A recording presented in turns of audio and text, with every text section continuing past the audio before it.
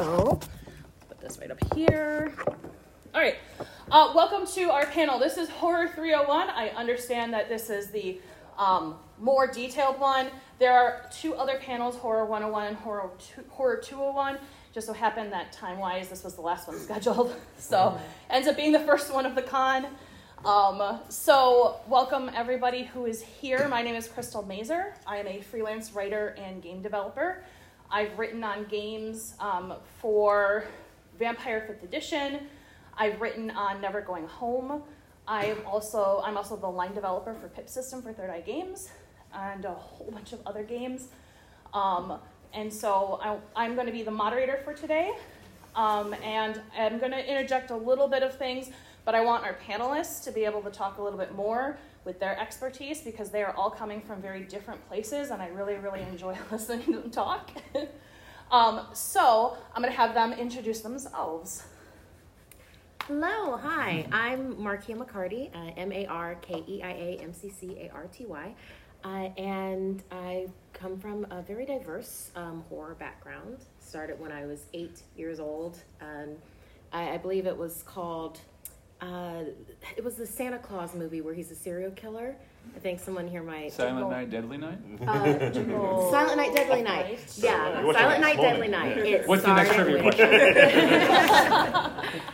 It began with that, and let's just do the past 3 years. I was the head story editor, narrator, director, and creative producer for the Something Scary podcast, which was an animated horror show. It was weekly on YouTube. You can go to youtube.com/snarled to see it. 2.182 million subscribers by the time I decided to put the show down, and it's under new management now, so it is still going strong if you want to see that. But animated weekly horror show, and then there was an accompanying podcast with 3 additional stories. These are all fan-submitted stories from around the world that we adapted. Some were animated, and then the rest went into the podcast. So we averaged anywhere from 600,000 to about 1 million downloads a month on the podcast. You can find it everywhere, Spotify, wherever you find your podcast, you'll find it there. As far as tabletop role-playing games are concerned, again, just in the past 3 years, I'm the community director for Hunters Entertainment. Woo! And we do Outbreak Undead. So there was a campaign of Outbreak Undead is zombie apocalypse. The tagline is, your zombie survival plan will fail. And it will. It's just a matter of time, basically. So I was part of a TTRPG campaign where we did that on Twitch.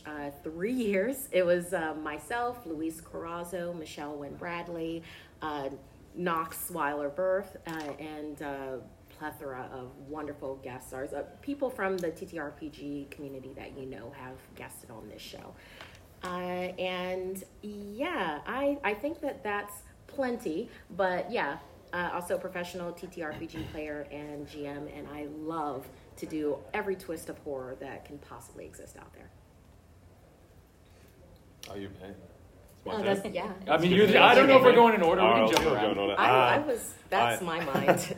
I'm Brian Holland. I'm known on the internet, and author name is BW Holland. I'm the marketing director at Chaosium. We make a game called Call of Cthulhu. Got me back.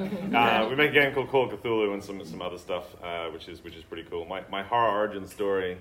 My parents are a lot older. It's weird, they're older than me by a lot. Like, my dad is older than most people's grandparents. So growing up, it was a pretty chill environment. My parents didn't watch horror movies, but I'll remember, I was probably 8 or 9. I was playing with Star Wars toys in the lounge room while my parents were watching one of these. It was like did you get these here? It was like E. Channel E is counting down the top 10 X, Y, or Z, and it was the top 10 horror movies, and I wasn't really paying attention. But they were getting closer to one, and both my parents, who as far as I'm concerned had never even told a ghost story, but looked at each other and be like, it'll be The Exorcist. And I switched on, I'm like, why do they suddenly know what this is? And unfortunately, I looked up the TV and saw about 15 seconds of Linda Blair. And then there are three times in my life I remember being so scared I can't sleep, and that was the first one of them. And it started a morbid fascination with them. So, and then the other bit was when I was 15, we were trying to cross the threshold from being a nerd into being a super nerd, and me and my friends made a decision that I was going to go into the local nerd shop and buy what at the time was the Star Wars D20 game. I saved up my allowance, and I walked in there, and I looked at this other thing, and the clerk there said a few words that have changed my life forever. And I said, "What's that?" He said, "That's the vampire game." And I showed up at Nerd Night, where they were all like, everyone's sitting there in Jedi robes and like, we're doing this. So yeah, a few years ago, I started working with Paradox. I did a little bit of work on V5. Now I'm at full-time at Chaosium. Mostly doing marketing stuff, doing a little bit of creative stuff. My first Cthulhu book actually comes out in Halloween this year, so it'll be fun. I hope you all buy it. Good timing. Yeah, that's me. Otherwise, I'm very excited to be here. Thank you for putting it together, Crystal. Yeah. Amazing. Yeah, I'm Knox Weller-Burf. I'm the creative director for Hunters Entertainment, and my horror origin is a little muddled, so I'm not going to sit here and take an hour and a half to tell it, but I will give you the brief summary. I had a weird uncle, and this isn't going where you think it is, okay? It's not as bad as it sounds. I had a weird uncle, and he was obsessed with a few things, and then, had the big nerd energy. So it all kind of came down to ventriloquist dummies and black and white horror movies. And when I was about 6, we would stay over there. We'd visit, and his kids were with us, and we'd all have a sleepover downstairs in the basement, surrounded by ventriloquist dummies with a TV that was constantly playing like Bela Lugosi, Boris Karloff, which are all amazing movies. And right now, in our day and age, of course, they seem tame. But at 6, I was fascinated and horrified by it, and I got deeper and deeper into this curiosity about what it was, and I started to build haunted houses in my garage, and they were all duct tape and cardboard and whatever I could get my hands on. I ruined so many things in my house, and I would bring my friends through and try to scare them, and it got worse because I was then, as a latchkey kid, kind of given over to my cousins to be babysat as I was getting older and older. But the thing about that is that they loved Freddy Krueger, and Freddy Krueger was on the TV with them all the time, and it was really inappropriate. But we learned a lot about slashers at that point, my brother and I. And while my brother went one way and went as far away from it as possible, I just got deeper and deeper into it. And I had begun role-playing at that point, but I didn't start with Dungeons & Dragons. I started with a Palladium product known as Riffs. And Riffs was a very complicated, weird game, but you could do anything you wanted. And when I was told about what these products were, I was kind of like, yeah, that's cool, dragons and stuff, which I was obsessed with. I mean, I was a miniature painter. I kind of started from all the hobby side of things. But I got enamored with the idea that you could literally do things other than just chase down dragons and go to castles and do. It felt so restrictive, even though, as it's been proven many times over, that Dungeons and Dragons does have a very expansive world set. You can go to different places, you can do different things, but the idea that immediately there are guns and there are mysteries and there's horror and there's all this other stuff that you can put into a game, it really intrigued me. And at the time, there wasn't a whole lot of other things because I had yet to discover Chaosium. But that happened soon enough, and I started to play games that were really narratively driven and were focusing more and more on the horror elements. And I took all this love that I developed over the years, and I started to really pour it into the role-playing. And because, like many forever GMs, you sort of realize that nobody's going to play if you don't start it. And so you start throwing the games, offering the space and bringing people in and telling the stories. And as you do that, accidentally almost, you start to become better and better at it. And I just kept going, and I wanted to keep doing this. And my friends and I went through many, many different games. And as I started to progress, I started to realize that there were holes in the industry. There were things that I wasn't seeing out there. And I discovered the indie rag scene where you've got all these great one-page RPGs and that there's a whole renaissance that's slowly happening. And here we are now in what I really do consider the golden age of role-playing, where we have so many opportunities, so many options, and horror is now a very real subset of all of that. Through a series of encounters, I actually became very involved with Geek and Sundry, and I started to work a lot with Ivan Van Norman, who is one of the founders of Hunters Entertainment. And Ivan is a very busy man.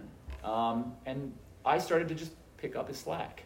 I'm like, hey, you need me to do something here? Great, I'll do it. And sooner or later, at some point in that whole adventure, I ended up taking over and sort of like helping to steer where we're at now, along with some really amazing people like Markia.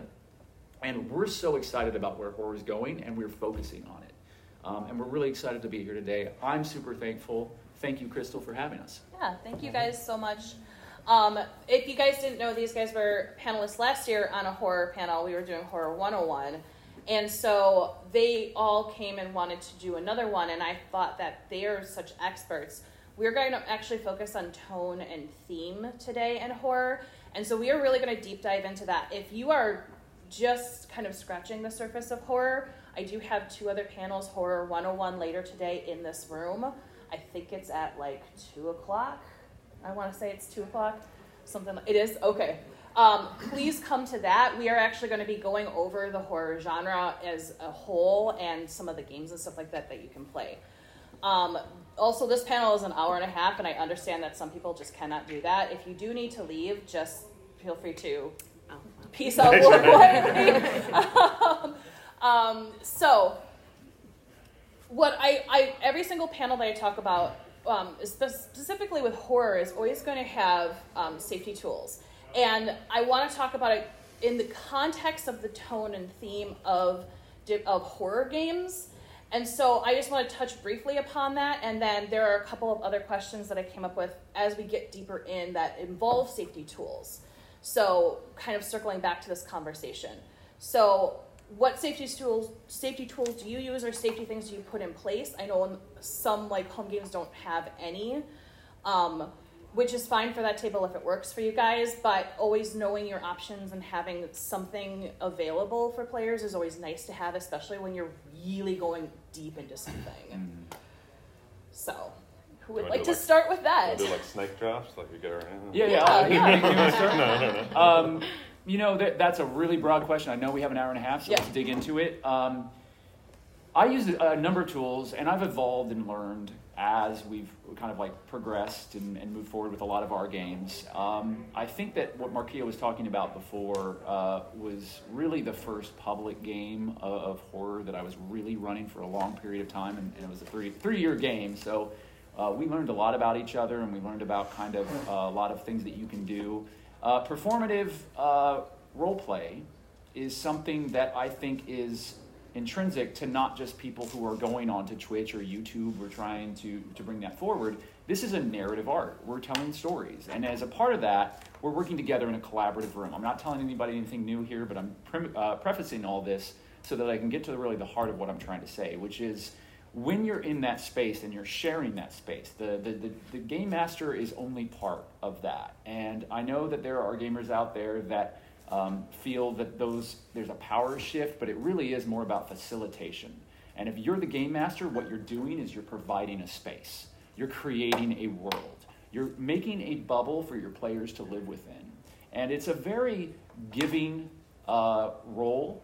It's very generous, but it's also something that has a deep need for empathy. And I think this is true of any game. But if you're actually doing horror, all of this ramps up to 10. The reason that I think we all love horror is because it is so extreme. Because we're taking ourselves to the really far ratty edges of emotion, and we're challenging each other. And so for me, horror is like a really good tennis match. Or I hate sports metaphors. Why did I say that? But it, for lack of a better term, it's a game where you're passing the baton back and forth, right? It's not just about what you as the game master can provide. But since you're in charge of the space and the world that you're creating, you have to find a way to communicate with those players. Because in that facilitation, you're going to empower them. You want them to take the reins, you want them to be able to run the story, but you want them to offer you something. And what you can do, for me at least, every game that I do, there is 2 things that I always use, which is, first of all, session 0, which is important in any game, just so that you can get to know people and you know what you're trying to do. But that allows you a forum to bring people in and to really get to know them. Find out what's on the table and what's off the table. There are a number of different ways to do this. Sometimes it's better to individually talk to people and then bring them all into one space so that someone feels comfortable revealing, truths about themselves that maybe they don't want to reveal in a large group setting. You have to be receptive to whatever it is that your player's offering. Find the things that they're willing to explore. Some of us have things that we don't get a chance to really face, and those things can be very cathartic and fun fears to kind of dig into, and you want to find what they're okay with. But just as importantly as finding how far you can push that fear. Like if somebody's afraid of spiders, but not to the point where they're actually arachnophobic, and just the mention of it or hearing about it, or somebody does a real visceral description of spiders, all of a sudden somebody just nopes out, they're triggered, and you've ruined the game. This is not something that is without benefit to everyone. So I know that there's in some circles there's the idea, well, we don't need safety tools because moving forward like this is going to make it edgier and raw. You're making a mistake there, because what you want is to make it as edgy and raw as you can without crossing the line. And as soon as you cross those lines, unbeknownst to you, you've popped the tires on your entire game because somebody at the table is shut down. So a session 0 is essential. How you run that, we could talk about it for an hour and a half, I'm sure, but I will say that. And then at the table, having something that will allow you to visually, easily communicate the mindset and the understanding that you have with your players. Now, there's a couple of different ways to do this. We've used a lot of different tools. My favorite tool that we've been using and I've used and incorporated into a couple of games is a traffic light system where you have a visual that you can point to, and lines and veils are great and all of that, but if it's unspoken and not, I've found more than once running really extreme horror that people find things that they don't know about until that very moment that you've described it is a trigger point. And you want somebody to be able to communicate to you in a way that they feel comfortable. Some people don't feel comfortable saying, hold on, stop the game. I can't do this. Give them an easy out. Just moving, like I use chess pieces. You can move a chess piece from green to yellow. And as soon as that chess piece is on yellow, you know we're in the zone that you as the game master should really be paying attention to everything happening around you. How are they reacting? Are they okay? And sometimes you need to put the stop on it before, because maybe they don't really realize that it's hard. You got to realize what's performative and what's real. But if you watch people long enough, you'll know. It's in their eyes. Like, maybe this is doing damage. We should stop and check in. Checking in is an easy thing to do. It doesn't ruin your narrative. And then if they go from yellow to red for any reason at all, it's your responsibility to put the stop on it and to find out what that is, evaluate it, find out if you can go back into the game, and then do it. And do it in a respectful way that doesn't call anybody out or make them feel lesser than for having said, you know what, this bothers me. I didn't know that I had a thing about eyes, but now I do. Everyone has a thing about eyes. That's normal. I have a thing about describing things being put into eyes. All right. Contact lens. Yeah. I've spoken enough. I'm sure there's a lot. So 3 things out of what Knox was saying. If you're interested in seeing our game Outbreak Undead, it is on YouTube, youtube.com/huntersbooks. Plenty of seasons for you to really get into the nitty-gritty with everything. 2, I don't know tennis very well, but there are no batons. I don't know. Clearly. And 3, just to delve for any international listeners or people that are in the room, in America, we have the traffic light system is green, yellow, and red. Meaning point. Green is completely, go for it. Everything's cool. We're in the clear. I'm on board with what you're doing. Yellow is, whoa, okay, I didn't know, but that might be a thing for me. Let's do a fade to black on this scene and move forward. That's what a yellow means. Where it's like, I'm not comfortable with this. I'm willing to go along, but we're creeping forward. And then red is a full stop. Something happened, we can talk about it if that's the kind of table that you have, but otherwise it's like, nope, next scene. It's like that is the nope. Something that I would like to talk about with safety tools.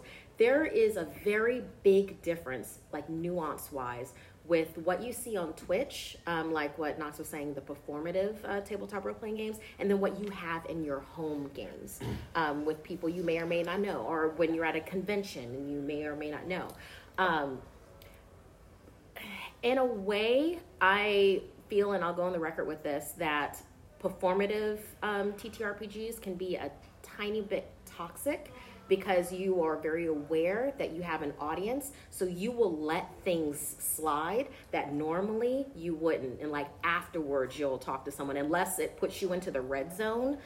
I've talked to people after games, and I always use the term co-create, whether I'm a GM or a player, because we are literally co-creating this world together.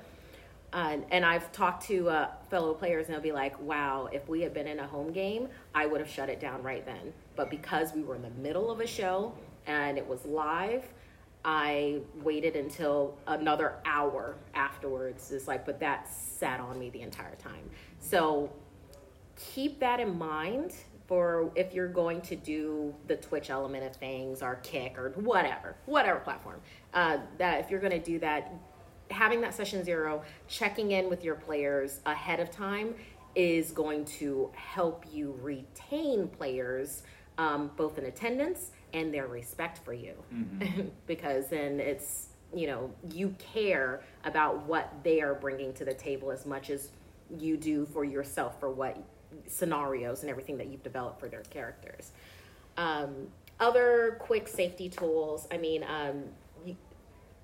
if there are some that have issues with reading body language, but you can come up with something very simple. Be like, hey, I put my hand on my shoulder, and it's like, even this is like, I'm not comfortable right now. Obviously, this is me doing this, meaning to, and I'm like gripping my shoulder. That can be a very simple, focus attention thing on that person, but you see them, you're like, oh, okay. So yeah, we're gonna move on from the spiders into people's eyes thing, and now we're on to this instead.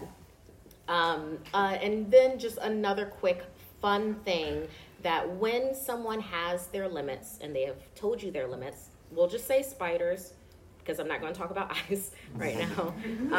We'll say it's spiders. That gives you the opportunity to be more imaginative with things. Maybe they hate spiders, but maybe they're really cool with disembodied hands that like move around and go like, what's his name? Cousin It? Yeah, maybe they're real cool with that. The thing. Cousin It's the hair. Yeah. Okay, that's a whole different thing.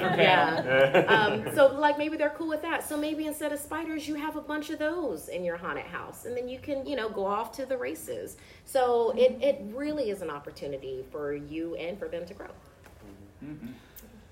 It's pretty hard to add on to what Nox and Makaya said there. I think I would say is this, it might sound like, if some of this stuff is new to you, it might sound like, oh, that's a lot of work, particularly for those of you who are taking notes. I think it's just, it's about like setting your mindset and how you perceive these things. Like there are some, I guess we can call them people. There are some people who think that safety tools are ruining gaming and things like that, where it's actually like the complete opposite, because you might have, like say for instance, I really like body horror, right? I think that's really cool. It upsets me in the correct way. Yeah, the Cronenberg and stuff. Yeah. And there's some people who, that would be in the red zone for them. That's right. And maybe I really want to run a body horror game, And if I can find people who are all okay with that, and I know where their limits are, what their colors are for everything, and I can match it all up. I know, this is my perfect body horror game. We can explore all the fun things about body horror that we want to do. That's just an example. It actually allows you, using these kind of systems, allows you to have a deeper, more trustworthy experience of horror. Like Nox said, like a lot of us like horror because we like extremes, and what you think is extreme, what you're comfortable with, is completely different to somebody else's. It's a lot like comedy. Like what makes me laugh may not make you laugh. And like you said, like a comedian's job, like a horror GM's job, is to go up to the line without crossing it. And once you cross the line, it's no good, right? Some tools that I use, I think I talked about them last year, but no one mentioned them yet, is, and I'm going to get it wrong, I'm pretty sure it was put out by Monte Cook Games. It's called the RPG Consent Checklist. It's free to download. It basically is a whole list of inverted commas, common trigger points and things, and it actually has, for each one of them, it has a red, yellow, or green spot for you to tick. And there's also some blank space for people to add custom ones. So what you can do is I generally send these out to all my players, separately, And I tell them, look, you can send it back. I'll obviously know who it's coming from. And then what I'll do is I will remove everybody's names and share them all with everybody. So that way people can feel comfortable to share. I mean, ideally, share their trigger points without necessarily saying, oh, yeah, that was me, because sometimes we have sensitivities that we don't necessarily want to share with everybody, right? Now, you can do that by just keeping it with the GM. However, what I found is it is kind of important for everybody to know what all the no-go zones are, because if somebody, especially in a horror game, starts to, maybe do some body horror without knowing that, my friend Sally is really not okay with body horror, but we didn't tell everybody that. That's a whole other different thing, right? But yeah, that's all I would say is just if you've got any pushback or any hesitancy about this kind of thing, or it's like, oh, why can't we just dive into it? We're going to talk about session 0 soon too. It just change your mindset and this is actually a very important tool, not just for people's safety, but it will make your game so much better. Especially if, like me and you've been in a situation where you're either at a game at a table and you're like, I'm not sure if everyone's cool with this right now, so I can't enjoy myself even if I am cool with it. So yeah, that's what. Can I add something? We've been talking about all this, and I realize if you're running the games, even if you're a player, it's possible that during this process you're going to make a mistake. You're going to go too far. You're going to cross that line and not know it. It's just as important to be able to immediately own that mistake and move forward and fix it. Whatever it takes to correct the situation, find out what that is. In doing this, it's something that is much more, it's an easier thing to do, to make a mistake. And it doesn't mean that making the mistake is egregious and you're never going to, regain the trust of the people around you. That will only happen if you don't own up to the mistake and, place it back on the player or the other player and not correct the situation. Ownership of mistakes is something that I think is really important because it allows you to correct and to improve not only yourself as a game master or a player, but also the gaming experience for everybody involved. And also, I just want to point out or give permission. You don't necessarily have to have hard stops that are fears. For instance, I'm a teacher. I'm a middle school teacher. My students are old enough to be able to search my name on the internet, and I am on actual plays where I am murdering people. And so I don't ever want them to see me creating violence against children. Sure, yeah. And so that is a hard stop for me because not only could that be traumatizing for them, but also I work in a conservative school district, which is even more. I'm very open about it, so my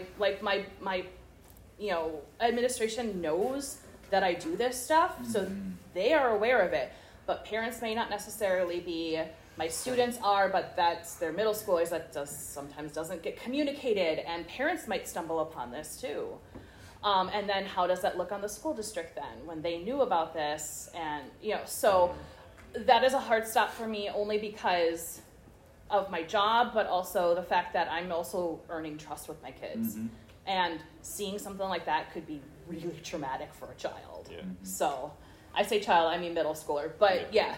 that is another good thing about the tool I mentioned, the RPG consent checklist. It isn't just a list of fears. There are it's very specific actions that are in there. Like romance, for instance. Yes, yeah. Literally, yeah.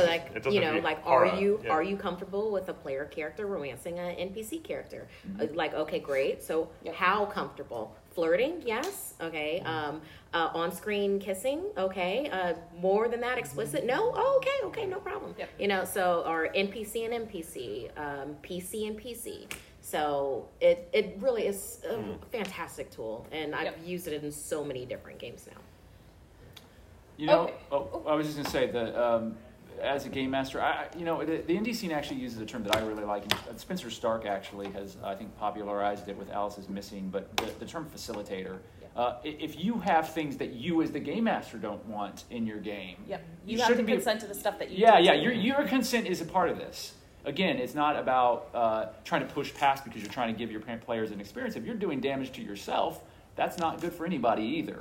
And letting your players know up front what you're not going to be doing. We're not going to be playing a game that causes harm to children. That's not going to happen. And that lets them know that when they run into that child NPC, Yep. You're not going to do no anything. one's gripping. Yeah. No one's white knuckling like what's going to happen here. Yeah. No.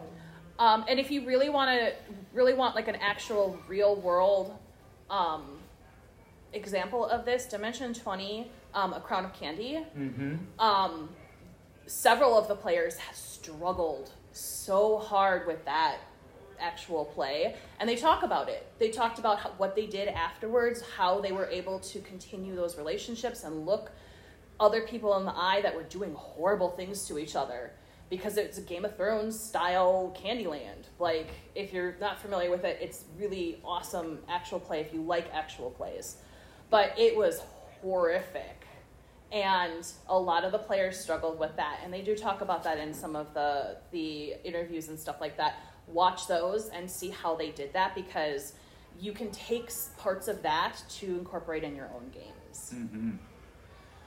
Okay, so now we get to go into some of the other deeper stuff. So we're going to talk about what is tone and what is theme. Because like is it the same as like a literary standpoint, or is it different when it moves into RPGs? And how do we represent that in a game?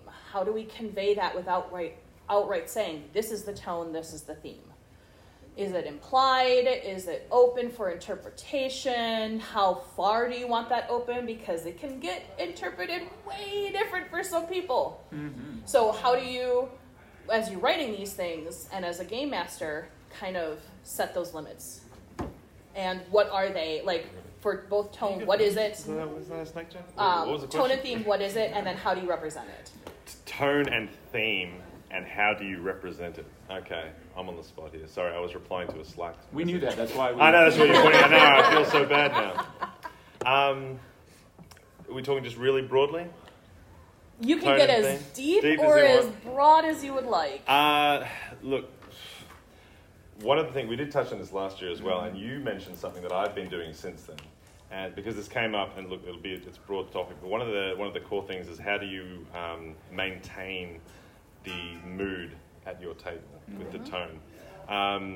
There's this thing with D&D, which it feels to be pretty common, and y'all can tell me if you're wrong, if I'm wrong. But there's this concept of the world is serious, the player characters are not. Seems to be sort of like a sort of joke. Like I saw the D&D movie on the plane on the way here. I'm like, oh yeah, it's like it's all very fun and jokey. And because D&D is so prevalent, a lot of people do bring aspects of that, like, oh, I'm going to try and make a joke or a comedic thing in your game, and it can sort of it can break the mood when that kind of thing happens. It doesn't have to be comedy though. There can be anything that can sort of break the mood you're going for, particularly if you're running a game where it's like very personal horror, like Vampire, Werewolf, or Hunter, or anything like that, right? And the thing that you mentioned last year that I've since employed is now I may be misquoting you. Oh, it was yeah. a year ago. I'm right here. You said something like, I don't react, Mm-hmm. and you just stare and you acknowledge it, but you just stone-faced continue. I've it. broken him a number of times. Oh, you have? Oh, okay. Yeah. Rarely. But mainly he does the straight. I'm the person that you're talking about. Well, I believe that. Was it you? Pardon me. No. Let me use Oh, words. She's the No. jokester. You're the I'm a jokester. jokester. But I wield my power responsibly. Always use humor and horror responsibly. You're not trying to steal focus. You're not trying to shift the tone of the piece. You're not trying to make it into a horror comedy. What you're doing, what I feel like I do with humor, is I just make it very relatable and very human. For me, that in a life or death situation, I feel like there needs to be a pressure valve of a very human moment. And for me, those human moments just tend to be pretty humorous in the circumstances. So, everybody looks at each other at table, we laugh for a second, and then, Knox kills me. So, I mean, it's entirely possible. As far as it's a learnable skill. Not everybody has the comedic timing with things. I do recommend, now that the world has opened up to a certain point, of doing things like taking an improv class, taking an acting class, get to know where those pauses are, the dramatic pauses, the comedic pauses. I mean, maybe you'll find yourself in like a whole new side quest of your life where you're just like, oh, I'm in community theater now, and I'm living it up. I'm doing the whiz, you know, in Indianapolis, which actually I would see that. I would. Yep. I would watch the whiz in Indianapolis. I wonder how they do that. Sorry. They just put it on Sunday. It's just, you know, Thursday, Friday, Saturday. They're practicing. Sunday's the show. Sunday's the show. Do it. But yeah, I mean, something like that is just going to help you also grow as a person. And you growing as a person is great for everybody. Great for you. Great for the people around you. So yeah, so I'm gonna be the gray area when it comes to humor. I mean, I use a lot of things like there's some. You could say these are common basic things, but the lighting in your room and the music that you put on can make a really big difference. I would love to hear your thoughts because I still struggle to maintain mood when apparently my World of Darkness group can only meet at like 2 p.m. on a Tuesday and it's sunny outside and I live in a very bright, you know, that's like, how can you do that? Whereas you prefer to play at night with music and things like that. If you're running a game, I think a really important thing to do is learn or practice, I guess the word for it would be pacing. And I don't mean the overall pacing of the story. I mean the pacing of how you're presenting scenes and such. So I come from like literary writing background. There's a very sort of 101 example of, you know, if you're writing in a scene that's very tense or action-packed, you use very short sentences. So it's like things that are happening one after another. Then when it's things more language, you can take, you know, you can do a run-on sentence or a longer sentence. But the structure of those sentences has an effect on the reader to you know, basically tell them without telling them that things are tense.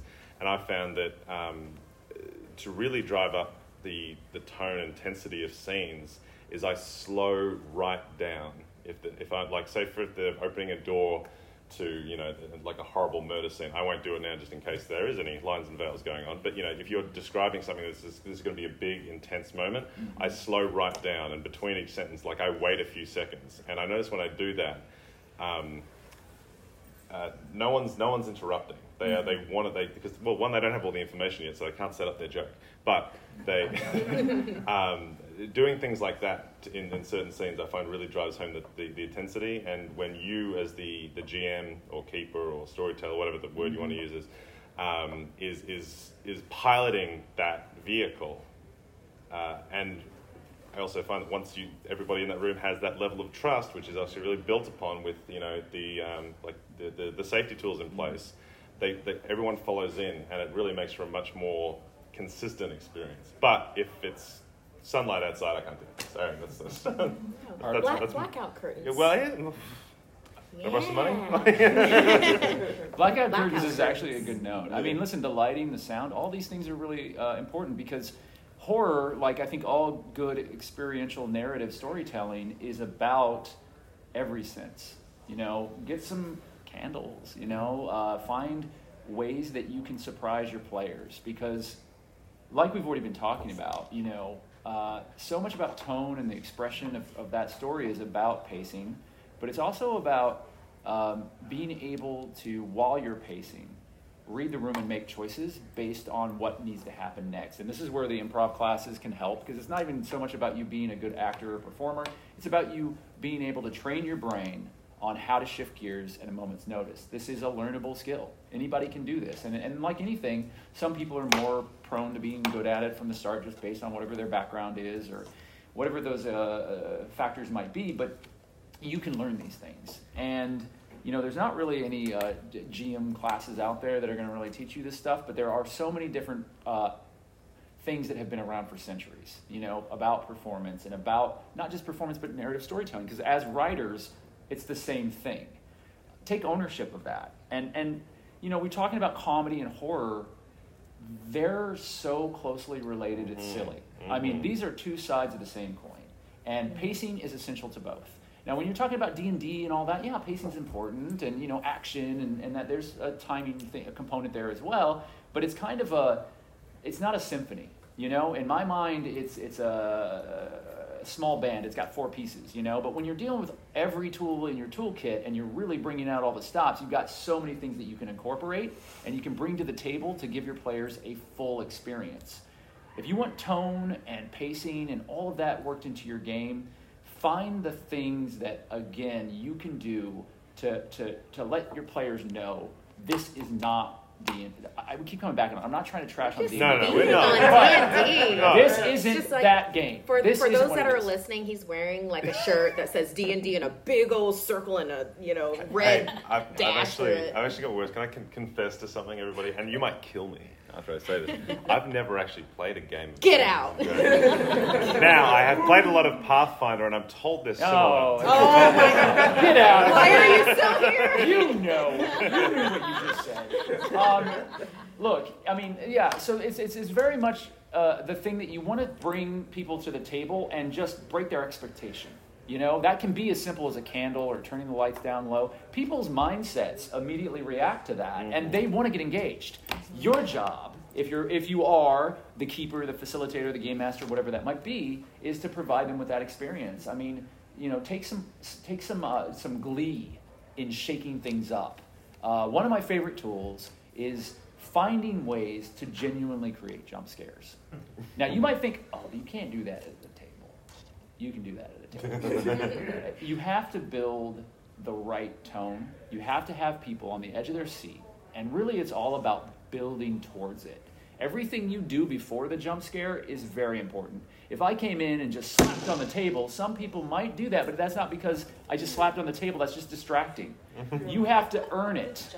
And to earn it, you slowly build. The quieter and slower everything is before the pound or whatever that might be is going to get people's attention. There is a Game Master series that you can find on YouTube. Geek and Sundry did it. If you, youtube.com/Geek and Sundry, and you actually, I think it's legit called Game Master series. I'm on 2 episodes, and that is me is and it Amy. Game Master Tips? Is that? No, it's...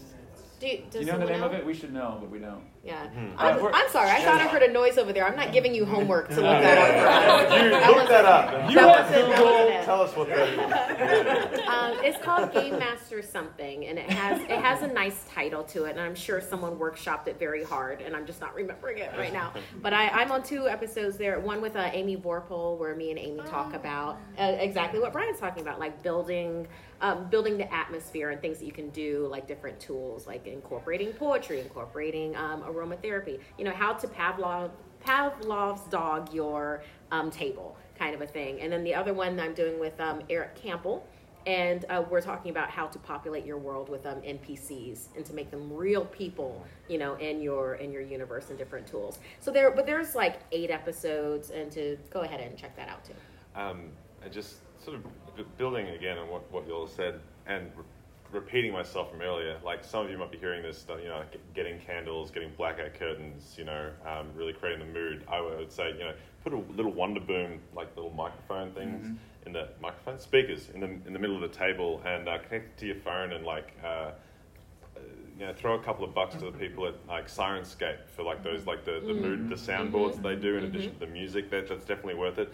And again, like the safety tools, this might sound like, oh geez, this is a lot of work, but it really makes a difference. And I remember watching. I'm a big. You could tell. I'm a really big fan of the program Deadwood. If you've ever seen that.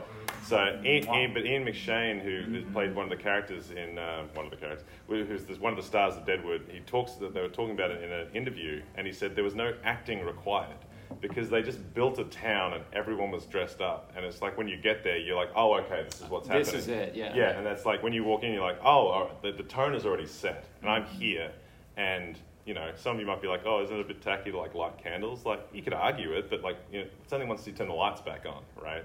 Once you walk in there, it's like, it's something, I would say, dreadfully human about that atmosphere. And I think everybody understands it. I think it takes practice too. I mean, I don't think it's like, oh, I got the mood right the first time. You know, like find out what works and what doesn't work. Everybody's an individual. Some people are going to react to different things differently. It goes back to the same thing. Know yourself and know your players. There's a certain psychology to using the same type of feeling in the room every time that you play, even if you come back. Like even using the same type of scent, the same lighting scheme, everything like that, even the same like sound as you walk in. gets everybody into that mood of the very first game and into that mindset. If you really, really want to trick your players, I worked at haunted houses for many, many years. And really? Cool. Like 17 years I was a volunteer at a haunted house, and it was one of the top-rated haunted houses in Wisconsin for several of those years. And one of the tricks is if you really want to scare somebody without ever doing a jump scare, use clove essential oil. Oh. Because clove essential oil is what they use in dentist's office to numb your teeth. And it will start making people think and get that feeling of, oh God, something is wrong, but they won't be able to place it. Yeah. And fun fact, cloves are used in hexing by witches. So Yeah. there's something there. Yeah. Yes. Different panel, but yes. Different panel. Different panel, but yes. So if you really want to play on the psychology of that, clove oil is where you want to go with that. And we had a dentist on in the haunted house who did that, and every time that people walked in the room, they're like, "Oh God, it smells like a dentist office. This is my worst nightmare." This is the 301 panel, so I'm assuming everyone in the room knows this. But have all of you played 10 Candles? Oh gosh. Yeah. If you haven't, write it down. Yes. Yeah. Because It's a one sheet. It's Yeah. very good. easy to do. the fact that it's built into the mechanic, you're watching this candle burn down, that's the life of each player. You can bring these things in, or Dread, which uses a tower of Jenga, which you're not allowed to say Jenga. It's a building tower, a puzzle block tower. Our world. Anyway, you push these little blocks around, and that represents something physical that then relates to the danger that people are in. They're tense because of it, because they have a visual representation of everything going wrong. And I use that stuff in my game all the time. Take whatever you can get that your players will react to build that tension. And it could be as simple as putting, and I've done this before, Marquia earmuffs. I just don't want you to know my secrets. I'm like, what's he about to say? Nothing to do with eyes. Just, Okay. Marquia's been in my games, and I guess it was a joke. But like, I put boxes on the table, and I don't say what's in the box. What is it? Don't worry about it. And three sessions later, He'll they find he'll out. position it. Yeah. It's like a silver briefcase, and he'll like slide it across the table, sit it there, and look us in the face, and then walk away. It's like, And this is what I was going to say that I didn't want Marquia to hear. Most of the time, it's empty. But then it isn't, because I'm paying attention to them, and I find out what to put into it based on what they do. Yep. What needs to be in the briefcase is going to be determined by what the players choose. Sometimes you can just figure it out. Too. Sorry, that was another thing, just on what you said, Ben. Going back to the safety tools thing with the RPG consent checklist, those are also cheat sheets to find out what to put in your game as well. And it makes you and you're like, wow, that game was really scary. It's like, I'm not good, you know? To own it. Yeah. Okay, so we talked, this mainly focused on like tone, right? Because horror, no matter what genre of horror, is generally going to have the same type of tone. And you can kind of layer the theme and the genre over it. So you can still have like a scary setup where you have, candles going and everything like that. And you can still do comedy horror with that. Yeah. oh yeah. So what I want to talk about is we all kind of glossed over theme. Pardon me. Sorry, that was me because I screwed up the stuff. And that actually fits because, like, as a teacher, theme is one of the hardest things for people to learn. Mm-hmm. And so it kind of makes sense that we all kind of skirted around that. And as a teacher, we're gonna talk about this. Well, thank you. So from a literary standpoint and from a teaching standpoint, theme is like the lesson that you take away or like the big message. It is not really anything. If you're reading a book, theme is not usually spelled outright in a book unless it's something like a fable or a fairy tale. And so how does that really apply to horror? Because is there a lesson to learn, or is there some other bigger message? For instance, Night of the Living Dead. We can talk about that for hours. Definitely could. Or is it literally, you are learning a lesson, here it is, and what you do with that as both a GM and even like your approach to coming up with stories? Well, for instance, something that I like to say with 10 candles, I mean, when you said that, theme just came to me. For 10 me, Candles is amazing it's for amazing. everything, by the So- way. You guys should check it out. It's like, yeah, it's like it's such a touchstone. I mean, you know, hats off. Something that I keep in mind as a theme for that is that we're all gonna die. Isn't that grand? We're all gonna die. It's gonna be spectacular. How do we live? We're gonna die. How do we live? How do we human with that? So that's my theme for 10 Candles. Like this time around, is my character the kind that someone falls, they help them up, you know, and, you know, help them run along? Or am I kicking them in the face and making sure they stay down so I can get further away from the they that is following us? So it's, how do you live? You know, how do you emote? Another way for like thematics for me is I'll do, okay, because you brought up and you know, Living Dead. I love zombie movies. It's cathartic for me. I like the political ramifications for it, about like how zombies have progressed throughout our culture, throughout zeitgeist. You know, how fast they move depends on where we are technology-wise. I mean, I've had these very intense conversations about it. What I love about zombies in movies is that it really tells us how we are as humans in crisis. And that's what it is with zombies. So for me, for a theme, like I'll let's say World War Z. Wait, is that a good one to choose? Is there a different one that everybody might have in here for zombie movie wise? I Am Legend. I Am Legend. Oh, that's a good one. It's like, Vampire yeah, zombies? you know, It's it's like the other, it's the infected. I mean, 28 days later is, you know, they're infected with rage, you know? Yeah, viral. So, yeah, viral. Basically, a viral outbreak that incapacitates people's normal biological rhythms and turns them into the other. And then how do we interact with the other? Do we shoot them in the head because that's the way to bring them down? Or do we try to capture them like in I Am Legend and try to cure, but in the same way literally become, you know, Frankenstein's monster by all this experimentation and everything, like literally becoming the bad guy while you're trying to be the good guy. So yeah, when it comes with themes, with zombies, when I'm in something co-creating a world that involves zombies, I do think of the theme that I want it to be for the people there. I did a short campaign for Hyper RPG when we were doing a 10 Candles like magnum opus. We did like 10 months of 10 Candles, same cast, in different scenarios. Think of like American Horror Story, but 10 Candles, we did that. I took a small part of it called The Afflicted, and you can, I'm very certain this is on YouTube. I'm going to steer everybody to YouTube. I believe youtube.com, hyperrpg, if you put in The Afflicted, AFFLICTED, I did 3 episodes there, and my zombies, I made it a thing where EPA standards had fallen off, and we basically irradiated a bunch of cockroaches that then, through their evolution, became like zombie cockroaches that then infected the populace.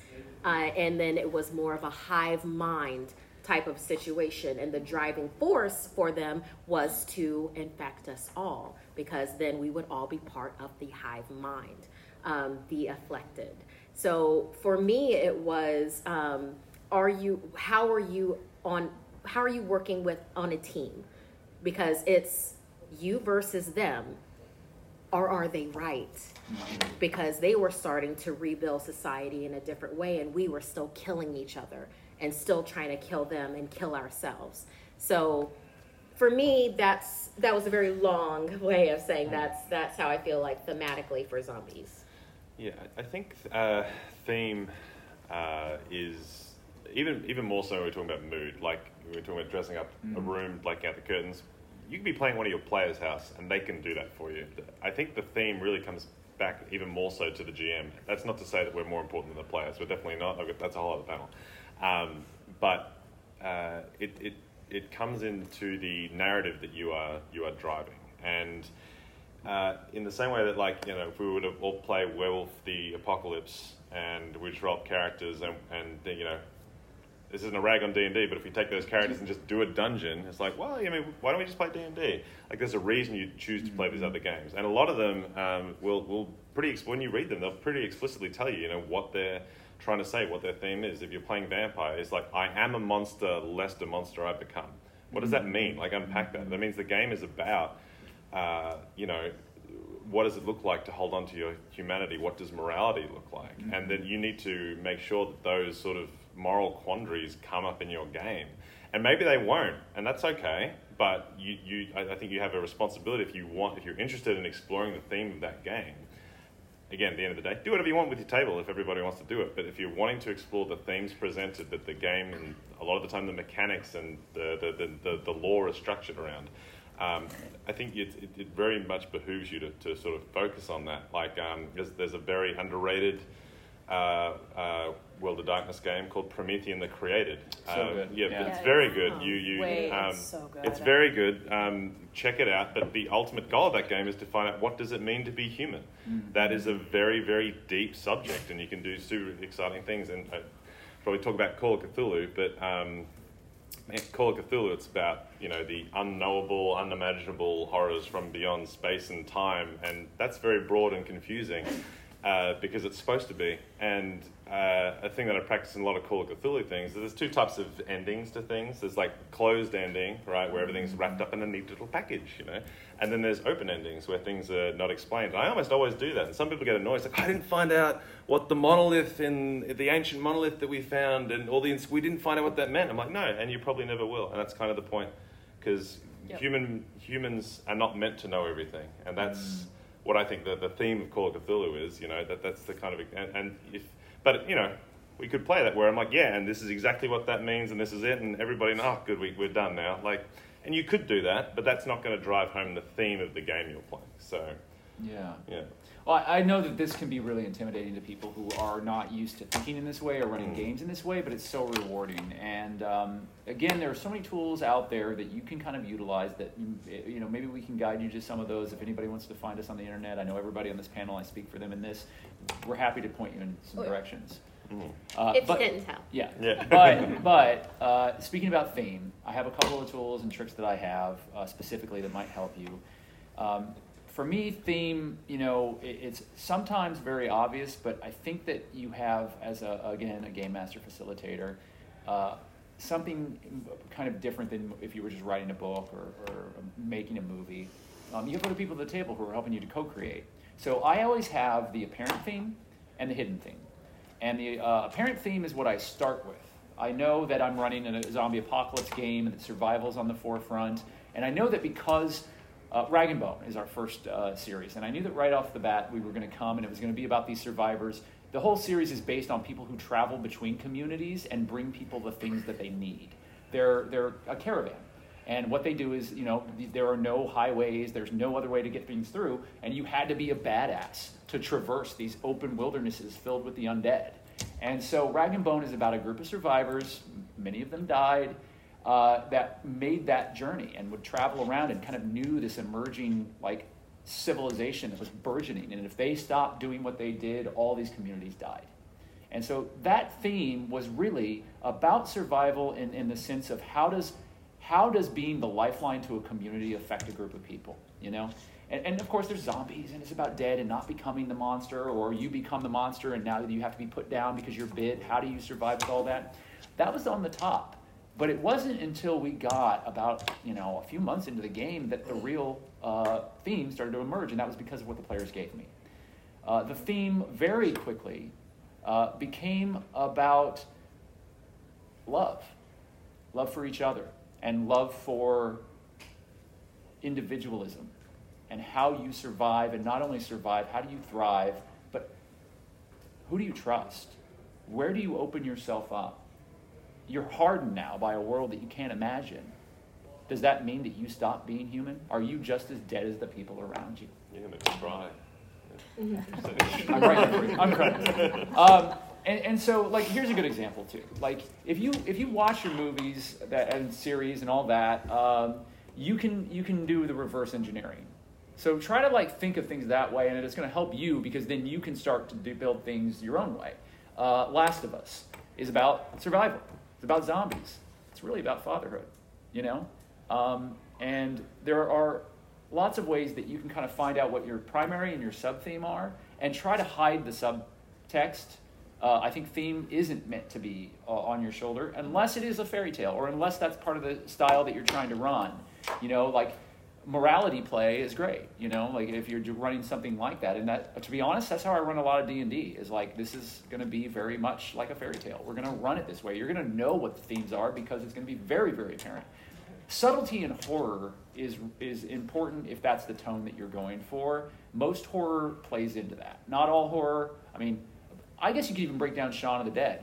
And like I know we're still talking about zombie movies. Again, we can talk for 3 hours about them. But Shaun of the Dead has a completely different tone. But, you know, it's really about two best friends, you know. And so I think that it's not as scary as it seems if once you start kind of training your brain to think differently about the stories that you're ingesting and offering. If you really want some nerd stuff, if you take a look at the hero's journey and you apply each of the sections to a story that would fit in within the hero's journey and then analyze the theme in each of those sections, it's going to be different throughout.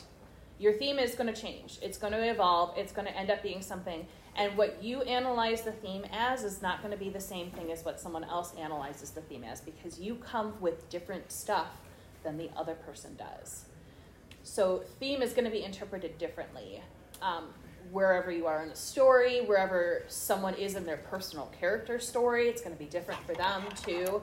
So you just be aware of that what you originally set out with the theme isn't necessarily what everyone else is going to interpret it as, unless you say, this is the theme.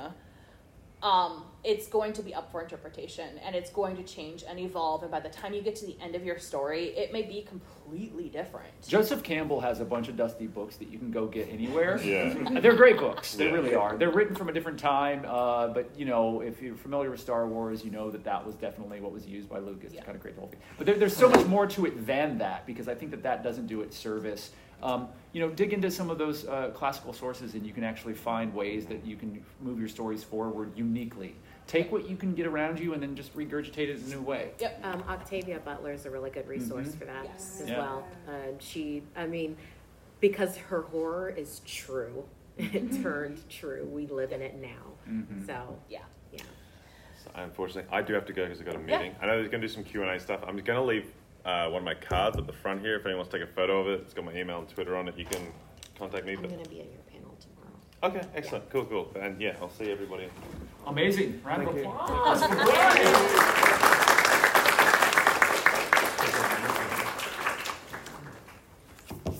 Bye. All right, so what I'm going to do is we have a little bit of time, and then I want to do a Q&A with everybody in the room here, give you guys some time. First off is if you guys have tickets, at the end, can you guys please bring the tickets up here just so that GenCon is using them for space. And so we sold out this panel, so the more tickets I can turn in, the bigger space we can get next year. Okay, so the other thing that I wanted to talk about is when you are playing around with horror and going deep into tone and theme, how do you pair that with safety mechanics so that you don't actually give away everything? So you keep your visceral horror or your like psychological horror without giving everything away through foreshadowing. So how do you kind of play around with that? That's kind of where we're circling back to the safety mechanics thing. Okay. That's a harder question. Yeah. I'm trying to think of a. So I'll lead with an example. So there are two. One is that I played in a Bluebeard's Bride game where another great game. It's another great game. And it's an actual play. You can find it. It was on the Virtual Horror Con, so it's on YouTube. And we, as a group, knew what the hard stops were for everybody. There was no names attached to it, but the whole game, you could see all the hard stops. So we kind of knew what we weren't going to see in the game. Mm-hmm. And then I've also played in horror games. I did a Wrath and Glory, which is horror, Wrath and Glory game, where we turned in our sheets to the GM, but nobody saw anybody else's sheets. Mm-hmm. So we didn't know other than our own. And we as players decided we weren't going to give away, like, if there's a hard stop and we know, and as a player, I know that I'm not going to give away my hard stops to everybody. Mm-hmm. We're going to kind of let other people think that we're edging closer to something, and then it not end up being that way. So there was kind of like a psychological thing that the players decided upon to play off of. So those are like two examples of where we had all the hard stops. We didn't know whose hard stop it was, but like the Blueberry's Bride game ended up being one of the most horrific games I have ever played in, even knowing all of the hard stops. And then the other one was we all decided we didn't want to know the hard stops. We weren't going to give away our hard stops. So. Okay. For going into that, I mean, I could give a couple of my tricks away that I do when co-creating worlds to have that safety element, but also keep enthusiasm for the world that you're in. I introduce a distracting element. I'll give you an example that I've done. Like I've given my players a corgi to band around. You know, it's like they have this corgi. It's the apocalypse, but they have this corgi, and they will literally die for that dog. So give them something they love is a really good note. Yeah. So it's distracting element. Give them something they can love or they can band together, something that holds the glue together, and then also how they react with that element, whether it's an NPC or dog or cat or whatever. It can be a talking amulet, depending on what your game is. Depending on how they react to that or circumstances that you have when you lightly threaten it, tells you about the mood of the party and how far you can push them in other things. So I'll have it where it's like, oh, this, horde of zombies is coming after, Amelia, the corgi. And it's like, we're coming for you, Amelia. I'd be like, okay, all right, go get Amelia. You're going to save Amelia. One of you's not going to, though. One of you's not going to make it. We'll let the dice decide. But I'll let them save the corgi. And they'll feel good about it, even if one of them dies. So, everybody's happy. Everybody's happy in that situation. Another thing that I'll do for a distracting element is that I will give them a big, shiny BEEG, big evil. I always mess up. Big bad evil guy. Big bad evil guy, a BBEG. I'll give them this big shining thing. Then I'll give them such a helpful NPC along the way that turns out to be the real BBEG. But they bonded with them this entire time, and they've swapped stories around the campfire and stuff. And then they get to, their real bad, their what they think is their real bad, and it turns out to be a misunderstood, socially, awkward person that is just trying to make things work. And then, ha, this person has, taken all their stuff and the corgi. So it's, but it's I like to have something that I can test the barometer of the inner workings of the party with, whether that's introduce something you love or a helpful NPC.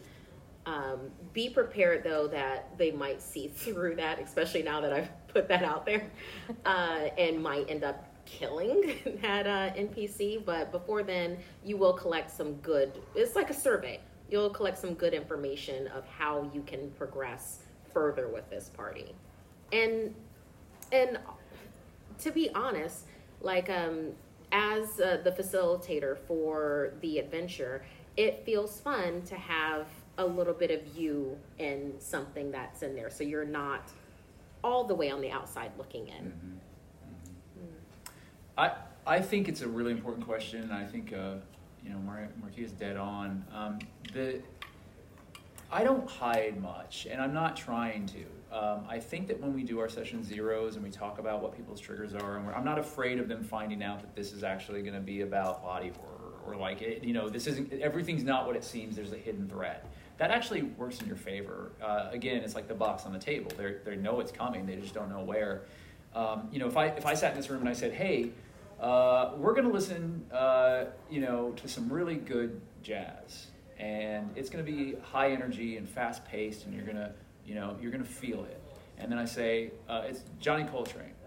You're not going to have the same reaction to me playing the record, because when you hear it and the music happens, it affects you and you feel it, and then it's a different experience. It's or like going to a restaurant and seeing what the ingredients on your dish are, and then getting the food and eating the food. It doesn't really, in my mind, distract from the art and the craft of what you've done.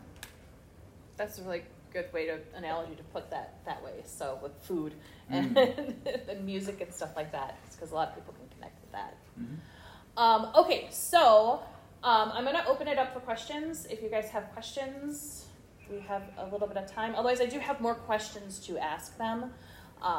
So yeah. Okay, so what are some tips, or what are your favorite tips to foreshadow either a big bad is coming or something really bad is about to happen? Okay, so I'm going to repeat it just so that this can pick it up in case it didn't. The question is that tips for foreshadowing when the big bad is coming or something is coming. I like to use poetry. I feel like that it already exists out there for you. You might as well utilize that. It's sets such a beautiful tone. You can practice with it ahead of time. And it's something that, depending on how your game is, you can dress it up in calligraphy or print it up and have that in front of each of your players for them to read along. And there's it's used a lot in novels. Like Stephen King uses it all the time. Whether he's makes it up and says that it's from somebody else, or he actually uses something that someone has done. So, but I think that has worked so many times for me. So I'd recommend that. The fact that you're thinking about foreshadowing means that you're doing something right automatically. It's part of theme. I think it's understanding that, hey, this thing is coming. We know that there's a danger. We know that there's a threat. The more that your players know that before they reach it, the more impactful the thing is by the time they get to it. So just even being aware of that is the right path. But when you're dropping hints and things, go back into your theme. Like, if this is a villain or an entity that is does anybody have any teeth issues? Great. So if you're doing something that kind of circles around like a tooth fairy monster that's ripping things out of people's heads and taking their teeth and collecting them, and that the dead bodies that they're finding have had all their teeth removed. If while they're investigating all this, teeth are discovered in weird places, somebody bites into an apple and there's a tooth inside. Those sorts of things are going to start to be why the hell are there teeth everywhere? And then when you get to the creepy creature that is sitting here with teeth hanging around them in a multitude of necklaces, oh, okay, that's why we had teeth. Finding those little things and pathways and breadcrumbs that you can sprinkle ahead, going back to your theme, is always going to be a good choice. All right, any other questions? Yeah. Do you think Dungeons and Dragons is a good system to run horror? Okay, so the question is, do you think Dungeons and Dragons is a good system to run horror in? I'm really interested in this one. I will say that Marquia and I were just on a panel at Midsummer Scream, and it was about that, the whole panel. Yeah. Of course, Ravenloft came up with it, yes. And I think, and you said to start with, or just to run horror in? Just to do, because I with D&D, so a lot of the games is about the power of being a really strong character, so I'm wondering how that gels with. Okay, well, I'm going to Knox, you earmuffs. No, just because he's heard this before. I believe horror is about intent.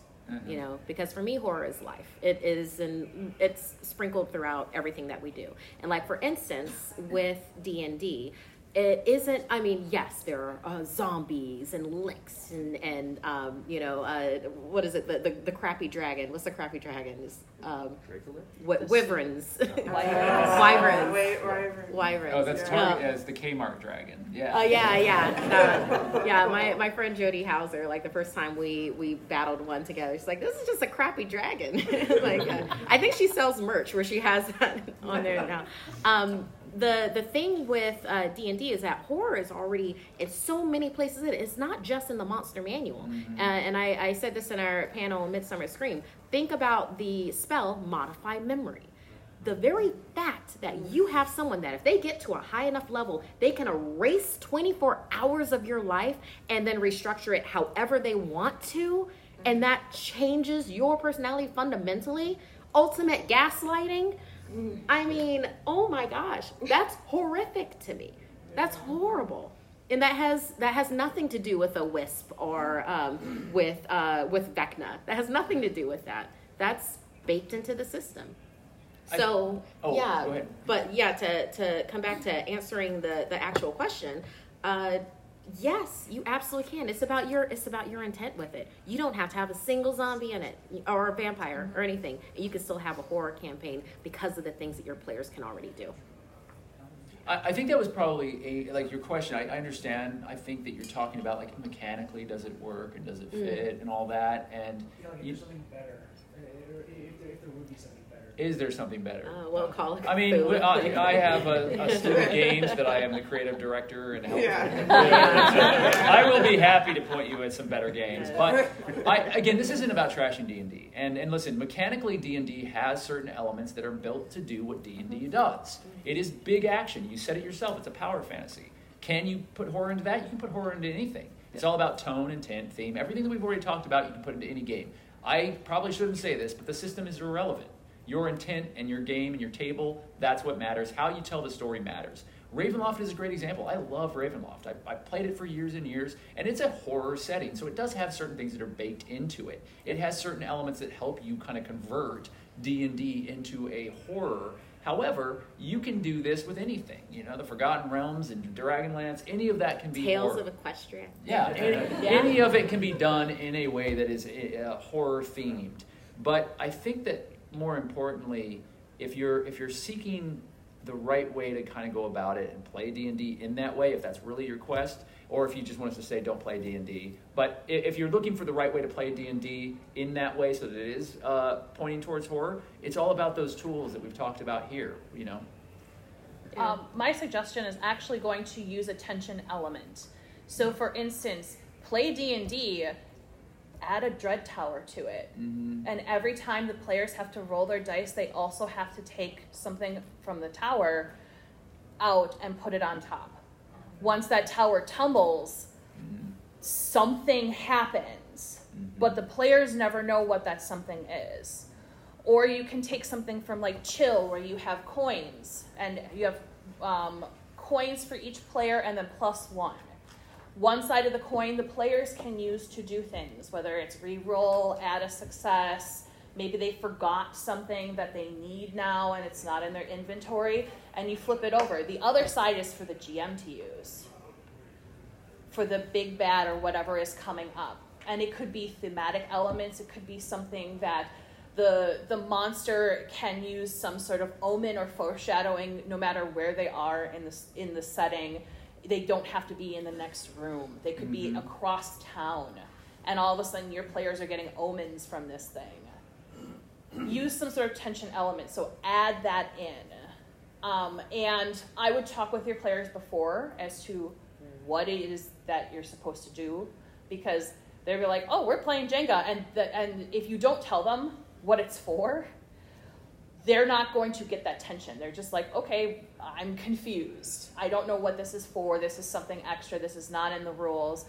What is this used for? So say, this is used for every time you guys take an action, you have to move one of the pieces. And when that tower falls, something happens. You don't have to tell them what. It could literally be you get an omen. It's probably better that you don't tell them. Yeah, it's better if you don't tell them. But it could literally be like, okay, well, the tower fell really early because one of our players really does not play Jenga well. And so you give them an omen instead of having a big fight or something like that. So you can use it in different ways, but it has that visual tension there where the players can get that feeling and build that feeling up. Can I jump in real quick? I want to say this about specifically Dread and any skill-based mechanic that you might bring to the table. This goes back to knowing your players. Yep. If somebody has a mobility impairment, don't bring it to the table. Yeah. Yes.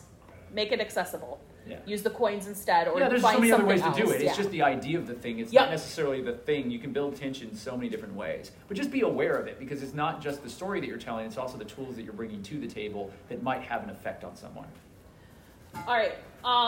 So we have like 4 minutes left. So here's what I'm going to do. We do have to respect the next people that are coming in line. I'm actually going to be outside for a little bit. So if you guys have questions, please feel free to come up. I don't know where you guys need to be. If you guys need to take off. I'll step out for a while, yeah. Okay. And I've got Brian's card too, so if anybody wants to take a photo. If you do have tickets for this event, please bring them up here. Just set them on the table. I will get them, and then I will be back out. Thank you guys so much for coming, everybody. Thank you. Thank you.